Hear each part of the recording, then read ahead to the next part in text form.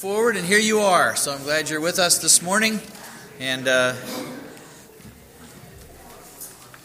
just a couple of announcements before we get started. And Deacons Work Day, Saturday, March 25th. So for those of you who want to be a part and serve in our congregation, this is a place you can come and serve.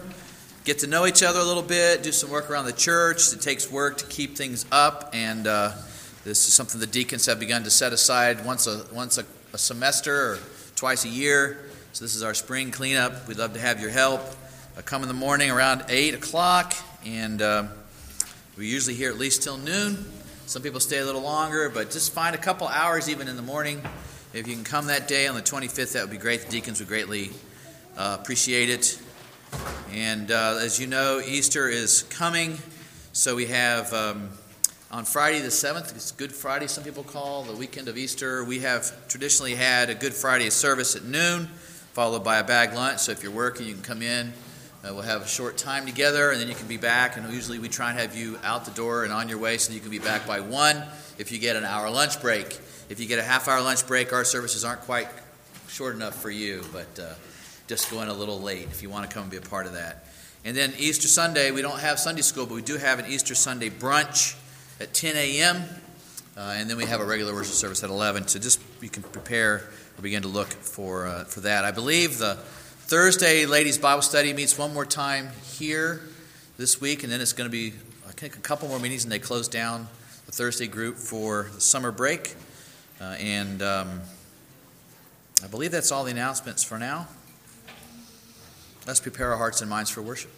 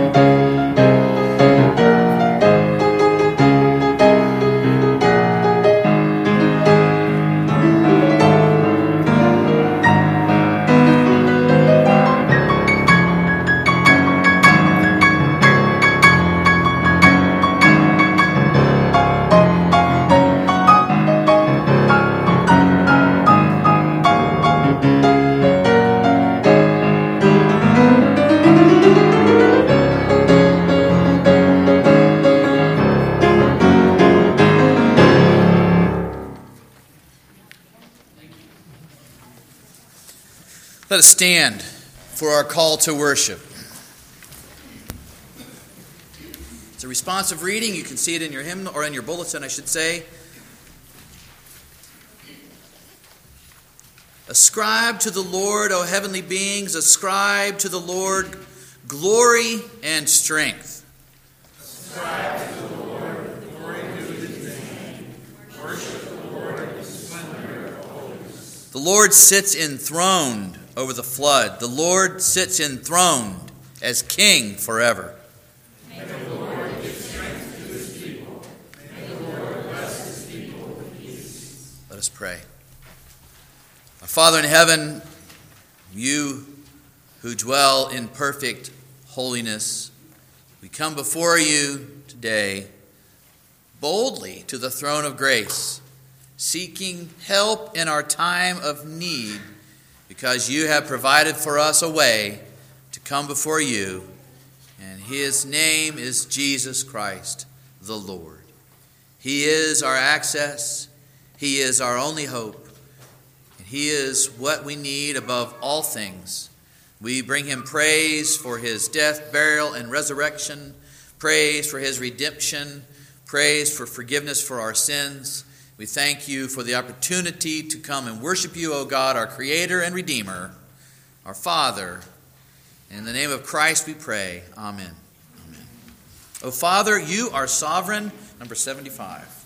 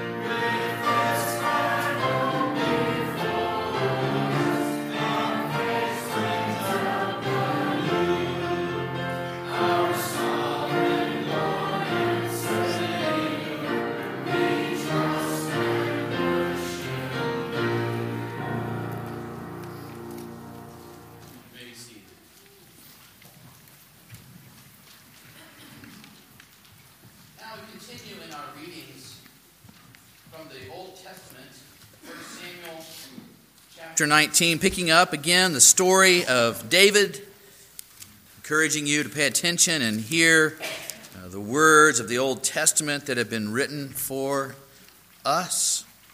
1 Samuel 19, starting with verse 18, David on the run, future King David. Let us begin reading. Now David fled and escaped, and he came to Samuel at Ramah and told him all that Saul had done to him. And he and Samuel went and lived at Naioth. And it was told Saul, behold, David is at Naioth in Ramah. Then Saul sent messengers to take David, and when they saw the company of the prophets prophesying and Samuel standing as head over them, the Spirit of God came upon the messengers of Saul, and they also prophesied. When it was told Saul, he sent other messengers, and they also prophesied. And Saul sent messengers again the third time, and they also prophesied. Then he himself went to Ramah and came to the great well that is in Secu, and he asked, where are Samuel and David? And one said, behold, they are at Naioth in Ramah. And he went there to Naioth in Ramah, and the Spirit of God came upon him also. And as he went, he prophesied until he came to Naioth in Ramah. And he too stripped off his clothes, and he too prophesied before Samuel, and lay naked all that day and all that night. Thus it is said, is Saul also among the prophets? Then David fled from Naioth in Ramah, and came and said before Jonathan, what have I done? What is my guilt? And what is my sin before your father that he seeks my life? And he said to him, far from it, you shall not die. Behold, my father does nothing, either great or small, without disclosing it to me. And why should my father hide this from me? It is not so. But David vowed again, saying, your father knows well that I have found favor in your eyes. And he thinks, do not let Jonathan know this, lest he be grieved. But truly, as the Lord lives, and as your soul lives, there is but a step between me and death. Then Jonathan said to David, whatever you say, I will do for you. David said to Jonathan, behold, tomorrow is the new moon, and I should not fail to sit at table with the king. But let me go, that I may hide myself in the field till the third day at evening.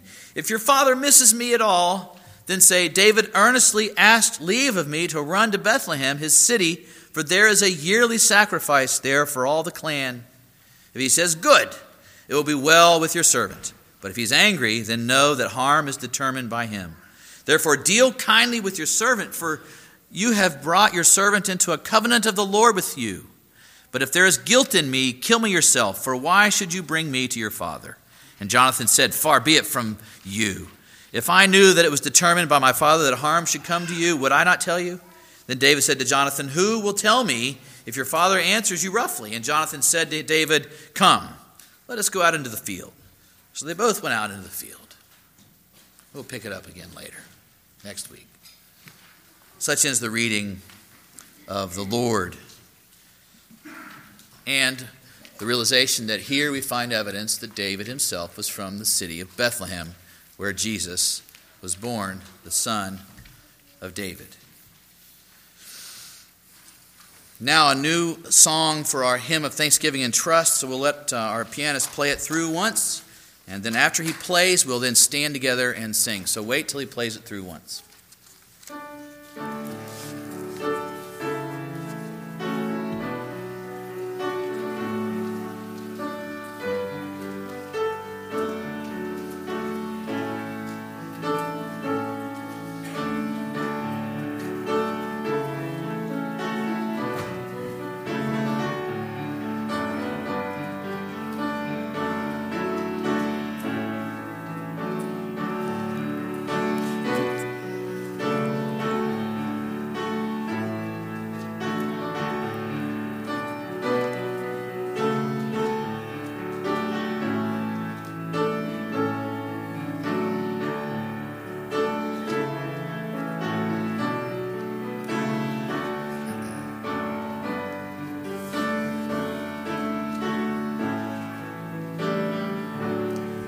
Let's stand together and keep in mind we'll sing the first two verses before we do the actual chorus. Afflicted saint to Christ, draw near, your Savior's gracious promise hear, his faithful word you can believe, that as your days your strength shall be. Your faith is weak, your foes are strong, and if the conflict should be long, the Lord will make the tempter flee, that as your days your strength shall be. So sing with joy, afflicted one. The battle's fierce, but the victory's won. God shall supply all that you need. Yes, as your days, your strength.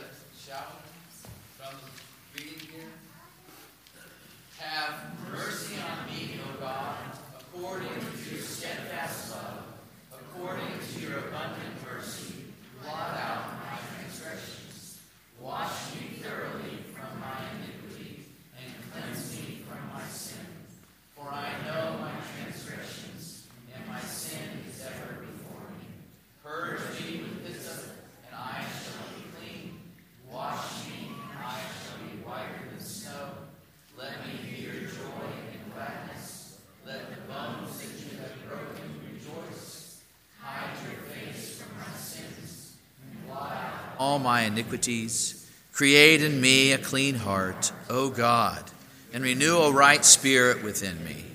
Cast me not away from your presence, and take not your Holy Spirit from me. Restore to me the joy of your salvation, and uphold me with a willing spirit. Amen. And that reading of Psalm 51 as a prayer, we find then assurance in the Proverbs. Whoever conceals his transgressions will not prosper, but he who confesses and forsakes them will obtain mercy. Amen. It's time now to introduce to you our new members. If we could have them all come forward. Christina and Paul and the Wood family and Josh and Alexis, Michael Barber and Cindy and the family. And maybe on both sides. We'll put some here and some there, and then my elders that are here today.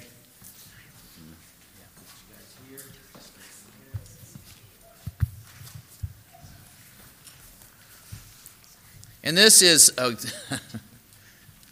you probably, why don't you go over there? That'll work. This is just a part of the crop, as it were, this season of harvest that the Lord has brought to us as members. And I want to personally thank you all for taking the time to get to the class or to hear the lectures and spend some time getting to know us. We brought my elders up here because we're thrilled to have you guys with us. And just want to say a couple of things. One, as you place membership, I want to encourage you all to be thinking about for the rest of your life, you're going to seek, no matter where God moves you or takes you across the fruited plain, as it were, you'll seek to be a member somewhere in a church that preaches the Bible, and that you would do this until the day that the Lord takes you from this earth. Because joining a church and being part of it is important, and if you can sustain that and the Lord strengthens you to do it, I would feel like one of my goals in life has been accomplished, to get you to join and then make that part of your life. And some of you are moving from other churches, and some of you are joining for the first time at church, so we're thrilled to have you. And so you've already taken vows before the session, most of you, and so you're members, but we want everyone to be able to hear your testimony of faith through these questions. So I'll ask the questions, and the proper answer is yes. So simply answer yes, and you're on the right track. So please, number one, first question. Do you acknowledge yourselves to be sinners in the sight of God, justly deserving His displeasure, and without hope save in His sovereign mercy? Yes. I will ask you, do you? And then you'll say yes. How that for now? And then you'll know where the part is. Do you believe in the Lord Jesus Christ as the Son of God and Savior of sinners? And do you receive and rest upon Him alone for salvation as He is offered in the gospel? Do you? Yes. Do you now resolve and promise in humble reliance upon the grace of the Holy Spirit that you will endeavor to live as becomes a follower of Christ? Do you? Yes. Do you promise to support the church in its worship and work to the best of your ability? Do you? Yes. Do you submit yourselves to the government and discipline of the church and promise to study its purity and peace? Do you? Yes. Amen. Maybe, Bruce, you can help the session there. Maybe pass those around to everybody so they'll have a record. And then I want to spend a moment in prayer for you guys. Some of these are college students, so they will be with us for a term, and then they'll be moving on, because few students actually stay in Milledgeville for their careers. A few do, but often they move on, so we'll be praying for them as they go on, and you'll find another church and let us know. We'll try and give you good recommendations as you grow. And then for you families, we want to be a part of your lives as your children grow up and be a part. And you guys will be taking the reins of leadership someday as we age. So and you don't as much. You're behind us. So anyway, this is some members of our new family.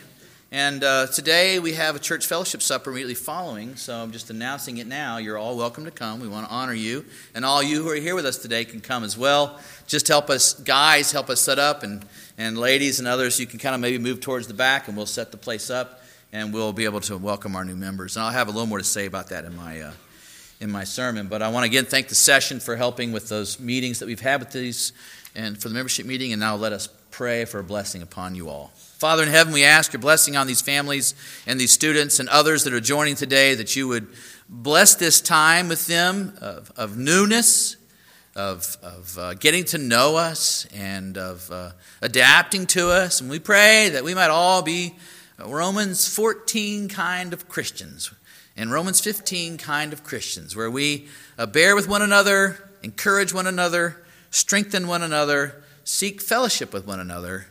And we thank you, O Lord, for bringing them by your providence to us. In Jesus' name we pray. Amen. Amen.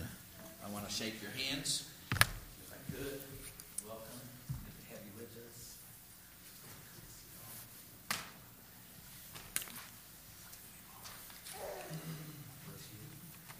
I was going to shake Doug's hand.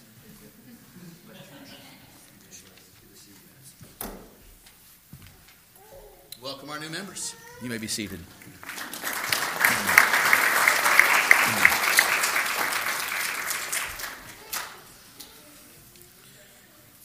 Let us stand and sing the Gloria Patri.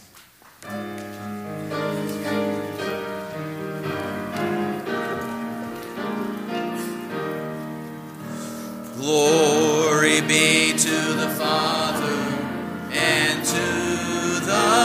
the Son, and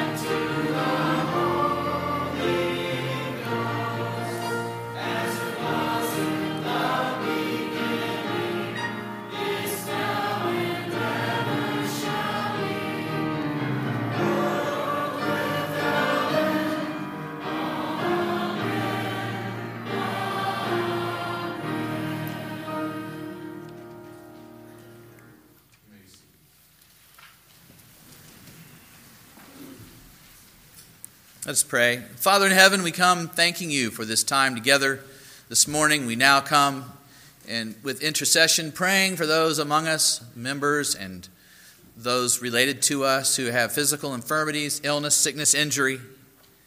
We pray you'd hear our prayer and be gracious to our loved ones or to our own selves as we seek to continue on in our faith in the middle of infirmity and difficulty, even depression and discouragement. We pray that you would be our encouragement, you would be our strength. We pray for the missions programs of our church, or at least the missionaries that we support. And we pray for our local ministry that we support out of our building here with Campus Outreach and some of the other ministries that we pray for and support. We do pray you would hear our prayers today and strengthen and help them. We also pray for our nation, our state, our local government in Milledgeville. We pray, O Lord, that those moral codes that we find in Scripture that are so important for a society would either be sustained or re-embraced by our nation, that not only can we worship freely, but that our families and our children and our future generations would be free to continue on in their faith without undue persecution and suffering. But if you call us to that kind of persecution and suffering, we pray that our children, our grandchildren, would be given the power to be faithful under fire, and that their faith would be preserved, and it would actually be even strengthened, as only you can do. We pray for the children in that our children that grow up in this nation would be granted that kind of freedom that we've had. We also pray, Lord, today for this local church and its leaders, our elders, our deacons, the new members, that you would continue to make us be a church that hungers and thirsts for the word and seeks to live by it and loves one another deeply. Grow us and strengthen us. In Jesus' name we pray. Amen. It's time now to give to the Lord a portion of what he's given us. So let's give to him with cheer and thanksgiving. Amen.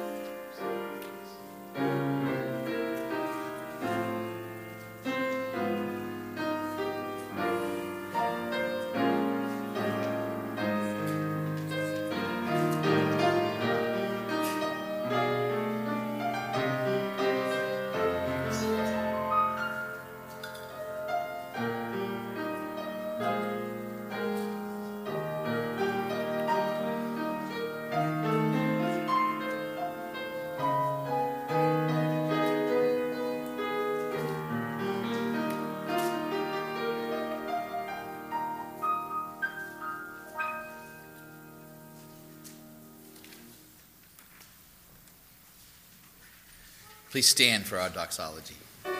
733.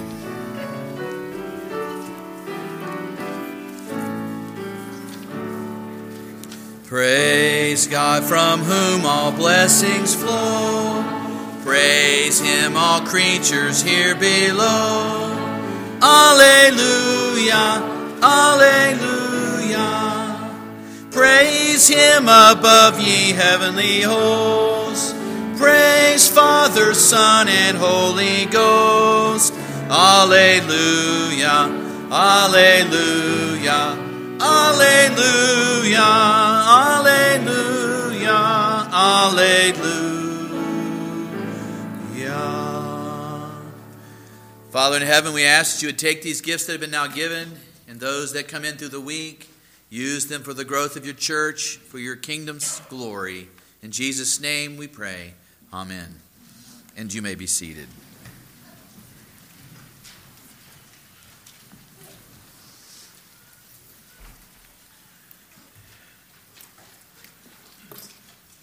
Turn your Bibles with me to the book of Romans chapter 15.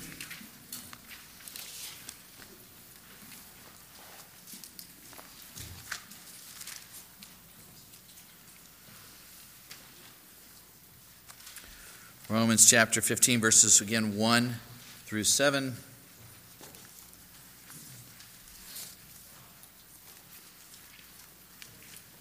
As we prepare to read this text, it's a good reminder to say that if you've been paying attention to the book of Romans, you see there's a twofold aspect to the Christian life. There is the aspect of the coming to faith in Jesus and believing on Him, and we then are declared perfectly righteous in the sight of God. We're justified by the merits of Jesus Christ, by His righteousness. It's imputed to us, received by faith, and there is no difference in our standing before God, dressed in the righteousness of Christ. We are 100% the same category, as it were.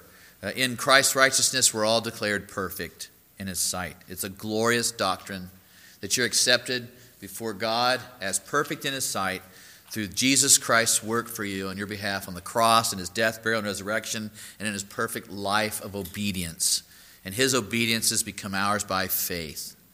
Nevertheless, also, the second aspect is what we call, that's justification. The second aspect is what we call sanctification, which is the work of God, where progressively or moment by moment, day by day, piece by piece, as it were, we are built up unto the conformity of Jesus Christ, our Savior, to where we are made more and more like unto Him. And so that, we're all in different places. Different ages, different places of maturity. And He calls all of us to be together in one place. His local church, all of us together here today. We're all in different places in our walk. And that's where this text comes into play. It's not about justification so much as it is about the sanctification process. How do you deal with one another when you're all in different places in the local church? Verse 1:15, we who are strong have an obligation to bear with the failings of the weak and not to please ourselves. Let each of us please his neighbor for his good, to build him up. For Christ did not please Himself, but as it is written, the reproaches of those who reproached you fell on me. For whatever was written in former days was written for our instruction, that through endurance and through the encouragement of the Scriptures we might have hope. May the God of endurance and encouragement grant you to live in such harmony with one another, in accord with Jesus Christ, or I should say in accord with Christ Jesus, that together you may with one voice glorify the God and Father of our Lord Jesus Christ. Therefore, welcome one another as Christ has welcomed you for the glory of God. This is the reading of God's Word. Let us pray. Father, we pray that what we've just read, you would enlighten our minds and our understandings, to gain insight into these verses, that we might learn more of you, more of ourselves, and more of how we might live. In Jesus' name we pray. Amen.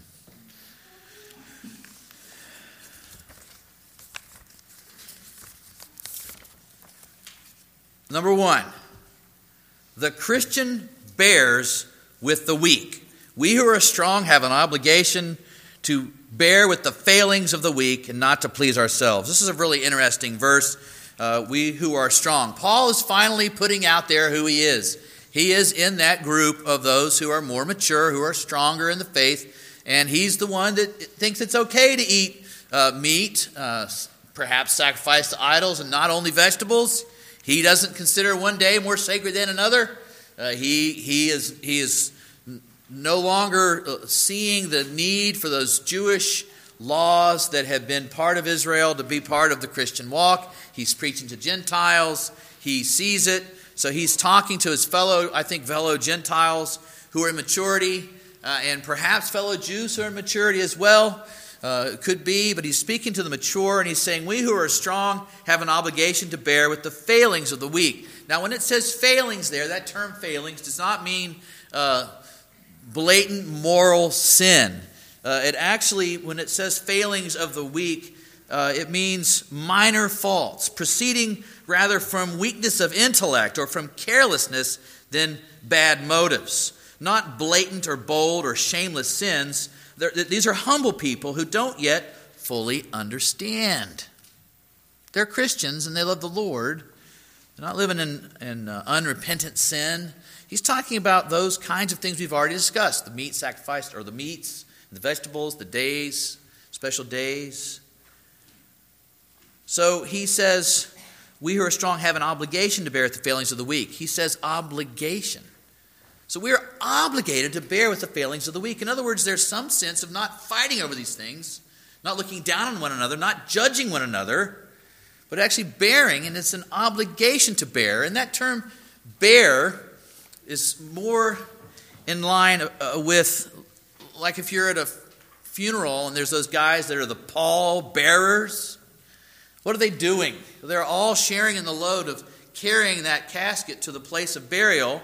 And so they're pallbearers, they're bearing up and they're helping it along. So it's not so much just simply the passive, I just got to put up with this till it's over. It's not so much that as it is come alongside and help bear the load, because they don't fully understand where they're at. They don't understand. You're one of the strong. They're more in a weaker understanding. They're wrong on some of these things, and you come alongside instead of attacking them or correcting them in one brief sentence, harshly said. You're coming alongside and helping them, being patient with them. You're bearing the load with them. And you're obligated. Now, obligation, that term is sort of like a vow. But it's not really quite the same as the vow. It's being under like a vow as if you had made one. It's the result of the promise. But it may simply be more God putting this on you because you're his child. Saying, you're mine now. I put you under obligation. Here's your job. And it becomes a duty. It's a command. We're under obligation to bear with the failings of the weak. Why would he put it in that phrasing? Well, I think a couple things we could say. Why we're given the strong word, let the strong have an obligation to bear with the failings of the weak and not to please ourselves. In other words, you're not going to exercise your freedoms so blatantly that you just could care less that you're offending your brother. And remember, we had to do with the vegetables and the meats. This person who's been eating kosher his whole life is finally around a Gentile who can eat bacon. He's not had a taste of bacon in his whole life, and he's a Christian now, and he realizes he's been told the food laws don't matter anymore, but his conscience is such that he can't touch a piece of bacon, let alone eat it. And there you are just slurping it down in front of him. Hey, this is great. You want some? That's kind of the general tenor of what's going on here. You're obligated not to do that. Because, I think this is the because, life's tough. It's a hard road. Live until the day we die for Christ. We've got a lot of trials, tribulations, and difficulties, temptations coming. We're in this together. We call to do the long game. We're in this for the long haul. We're not just a one moment together and then we can go our separate ways. Whatever. We're in this together with the members that joined today. We're kind of in this for the long haul. Even if you're students or going somewhere else, we're still praying for you. We're in this together. We have a greater call upon us. So we have this obligation because of such a serious business, being a Christian. It's eternal. We have a resurrection of the dead, a judgment day, a death ahead of us. So the Christian bears with the weak. Number 2, look at the next verse. Let each of us please his neighbor for his good. So he goes from the don't do this. We have a strong obligation to bear with the failings of the weak and not to please ourselves. Put aside that thing you do that causes someone else to stumble. Just wait. Bear with them. Help them through. Next verse, let each of us please his neighbor for his good to build him up. Well, that's easy. The Christian builds up his neighbor.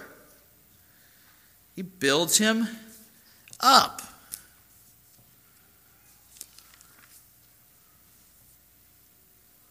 What's it mean to build up your neighbor? Some of the scholars that I read wrote about giving sound biblical advice. Listen to this. To please our neighbor is to promote his spiritual well-being, to build him up in faith, to encourage him in his Christian walk, and to help him grow in the knowledge of Christ.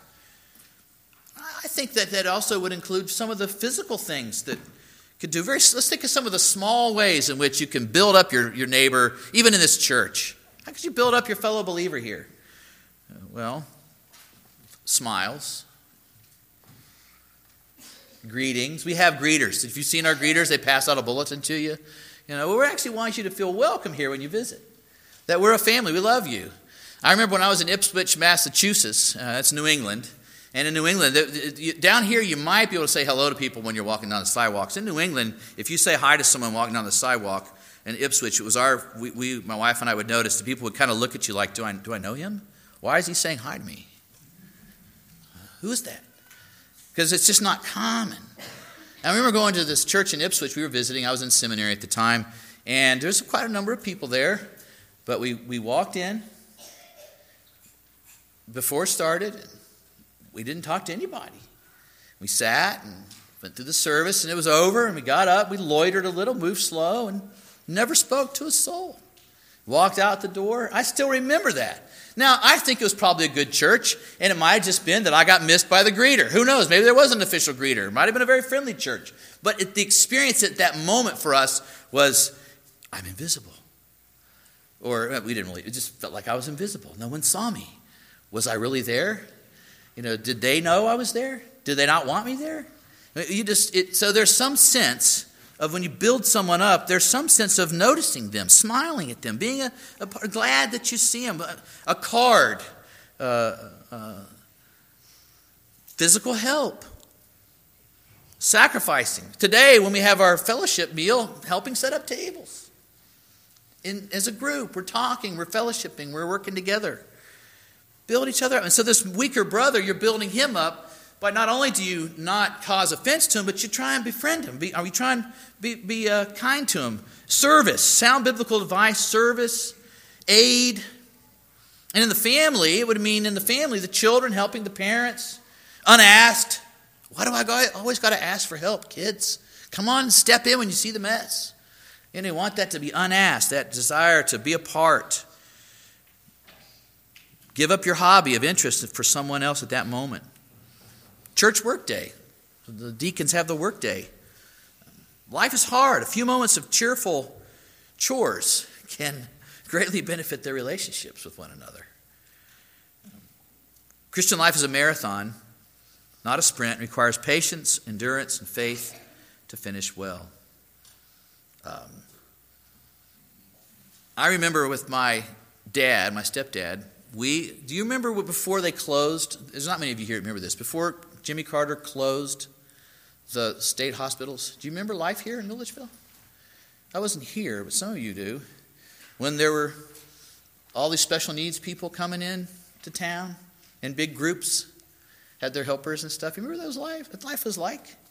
Well, my dad would take me and my brother, my stepdad, the principal, the new dad. He'd take us to this state hospital with our church. And several of our church people would go, and we would go and play games with the special needs guys. And they would show us their room and show us their bed. And then we'd have these little games, pass the ball. And they would all get excited to pass the ball. And they had so much fun. I still remember that. And it bonded me to my dad, that he would take us there. And so the bonding wasn't so much with the group as it was with my dad. The team that went there, we knew we were bringing joy. And when we took students a couple years ago to Green Acres here in town, that's the Medicaid facility. It's a tough place. It's where people are aging, and they often pass away in that facility from old age. We took a bunch of college students. Most had never done it before. We sang Christmas carols all over that place. And those students just bonded. It was rich, and our church people joined them. There was something about a spiritual blessing there. Something about love that was happening. There was a building each other up. And people that were weaker and stronger in that group together, we don't know where we're at, but that group, that bonding, was building up his neighbor. Kids, VBS.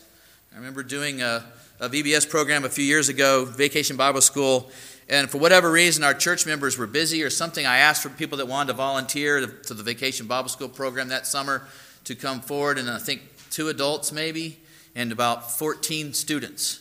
All from the ages of about 10 through 14, 15, wanted to help. So 15 students wanted to help with the VBS program, ages, up to age 12, or actually we were more up to age 9.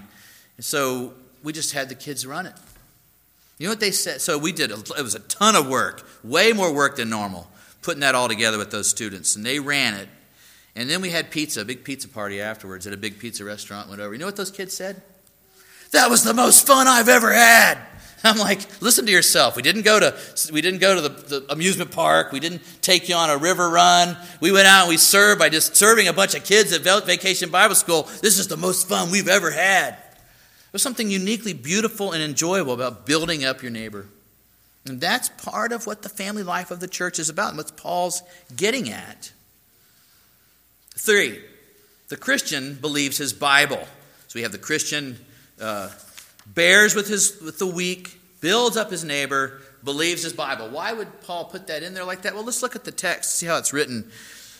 Please his neighbor. Let us each please his neighbor for his good, to build him up. For Christ did not please himself, but as it is written, the reproaches of those who reproached you fell on me. And that's a quote from the Old Testament, from the Psalms. What's that saying? It says that Jesus was willing to bear the reproaches that were on God. And if you can apply it further, he's saying, I was willing to bear the reproaches such that you should be willing to bear reproaches too. So in other words, Jesus bore the reproaches of the men that were attacking his God. They reproached him. And he did that for us. So he's ultimately saying, you should be willing to bear reproach for me. And that kind of love is found in the Scriptures. He says, for whatever was written in former days was written for our instruction, that through endurance and through the encouragement of the Scriptures we might have hope. So the key of this encouragement that we mentioned, a Christian builds up his neighbor, actually finds its foundation or its fountain in the Word of God.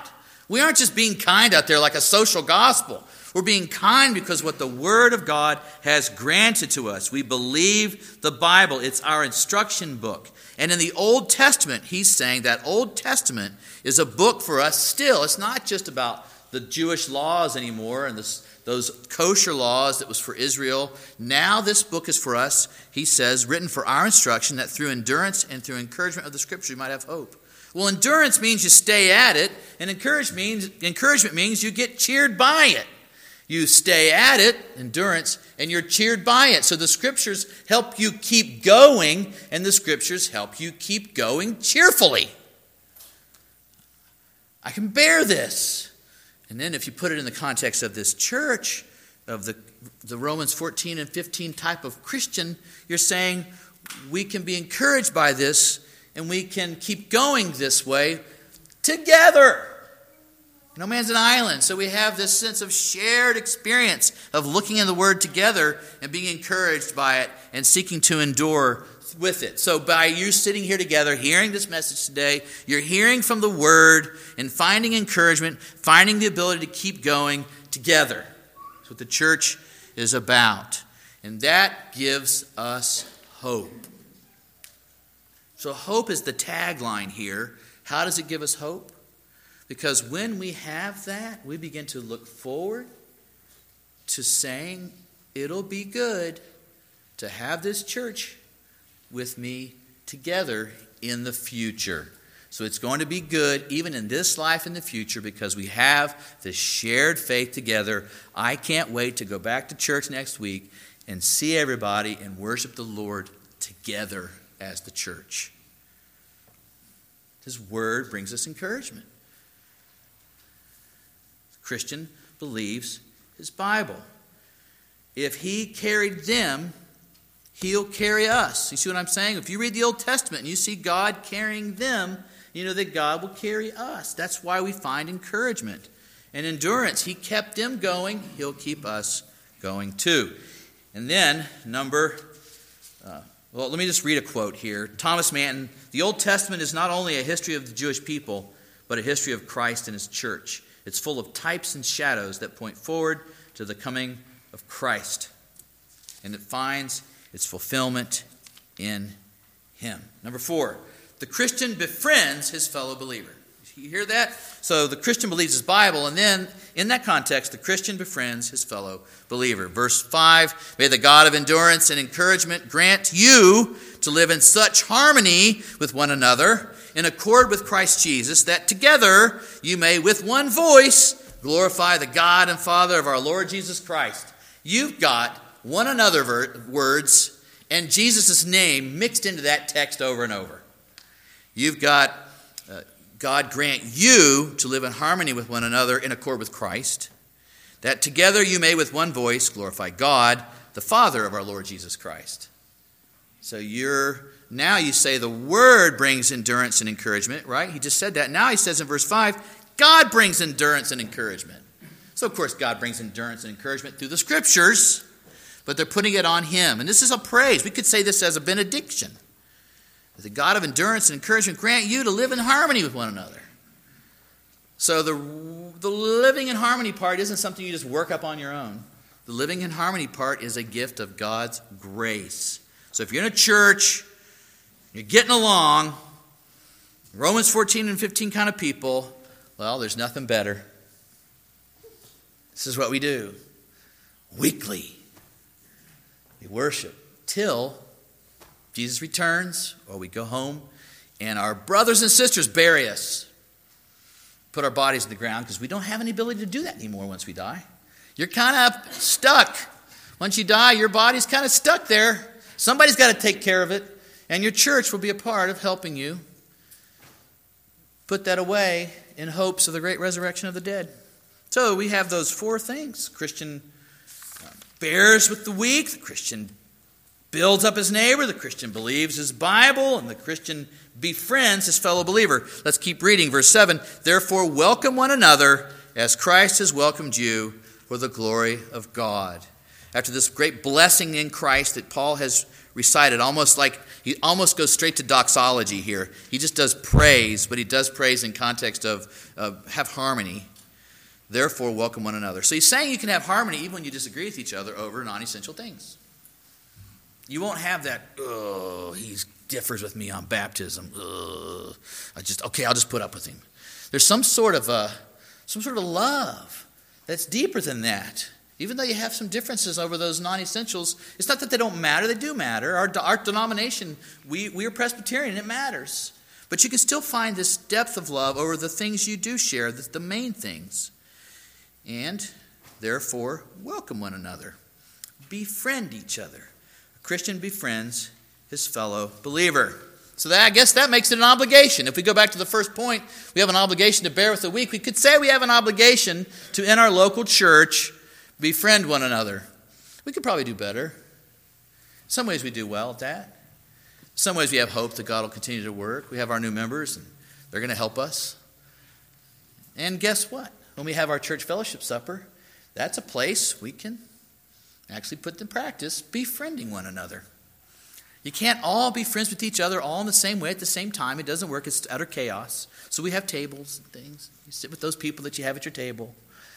Just take a little bit at a time, and you'll find friendships that are deeper with some than with others. Jesus himself had Peter, James, and John. Then you had the 12, and you see that those relationships will bind and build in different ways. That's actually good. But let there be no one sitting alone at a table with no fellowship. If you see someone off at the side, reach out to them. I remember when I was in college, I changed colleges like some people change clothes. 5 colleges, different reasons why. And I remember when I go to the new college, nobody knows me, I don't know them, and I'm off by myself. And I'm thinking, I'm not going to sit this way, I'm going to go find somebody. So one school I went and found everybody from Thailand. All these folks, they're Thai. And I sat down with them, and they welcomed me right to the table. I go to some other table, they didn't know me, they just sit there and look at me and then look away. But I go there with these folks from Thailand, I was their friend. They taught me some of their language, they checking in on me. I felt so welcome. And it taught me a lesson there. Don't let there be a person on the side that just seems to... Sometimes you just want to get away. Leave me alone. And maybe you've been that way. But generally speaking, sometimes they just need someone to reach out. Befriend your fellow believer. We're in this together for eternity. Death doesn't separate us. It's all the way into eternity. So a church fellowship supper is a small part of the reality of this text. From all walks of life, all ages, all kinds of occupations, we come together to worship the Lord and then afterwards eat and fellowship with one another for a few minutes. Often we would have no mutual interest in one another whatsoever because of the differences of our beings and our lives and our interests, except our interest in Jesus Christ. So I'll leave you with 3 T words: foundation of maturity and unity in a relationship in a church. Solid friendships are built on these 3 T's. Just throw them out and think about them. Truth, trial, time. Okay? The unity is in the truth. The doctrines of the essentials in Christ, that's where we find our unity. Even the doctrine of the Reformed faith has brought a measure of unity that's pretty deep. But just Jesus Christ as Savior, we have a measure of unity. It's that truth that binds us together. Secondly, and it will bind you together stronger and stronger. Secondly, trial. We go through some difficulties as a church. We go through some hardships that'll bind us tighter and closer. Nothing like hardship to bind people together in Christ. Sometimes hardships can drive a family apart, but in Christ, it drives you closer together. Finally, time. Spending time together. Looking at the church over time binds the people there together in a deeper unity. God may move you to North Atlanta. You got a job, you got to go. But while you're here, the time together can be sweet until He lets you go somewhere else. So, truth, trial, time. We can ask God to give that to us, can we not? Before we go home, let us pray. Father in heaven, we come in the name of Jesus. He's our only unity. He is the truth that binds us together. He, from the Scriptures, was stated to have died for our sins and rose from the dead. And we find unity in Him. And we, Lord, pray that we might bear with one another, especially those who might be weaker in this area or that area. We're all the weaker brother in some way. We're all the strong in some way if we're believers. Also, Lord, may we build each other up. May we solidly rest in the Scriptures. And may we seek friendships with one another for your glory. In Jesus' name we pray. Amen. Closing hymn, Jesus, I Live to Thee, number 516. Let's stand together.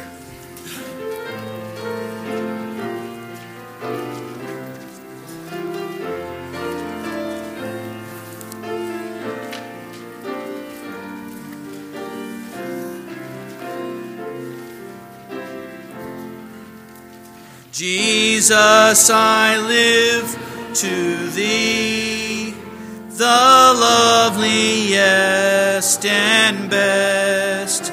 My life in Thee, Thy life in me.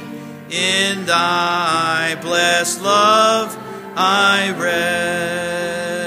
rest. Jesus, I die to Thee.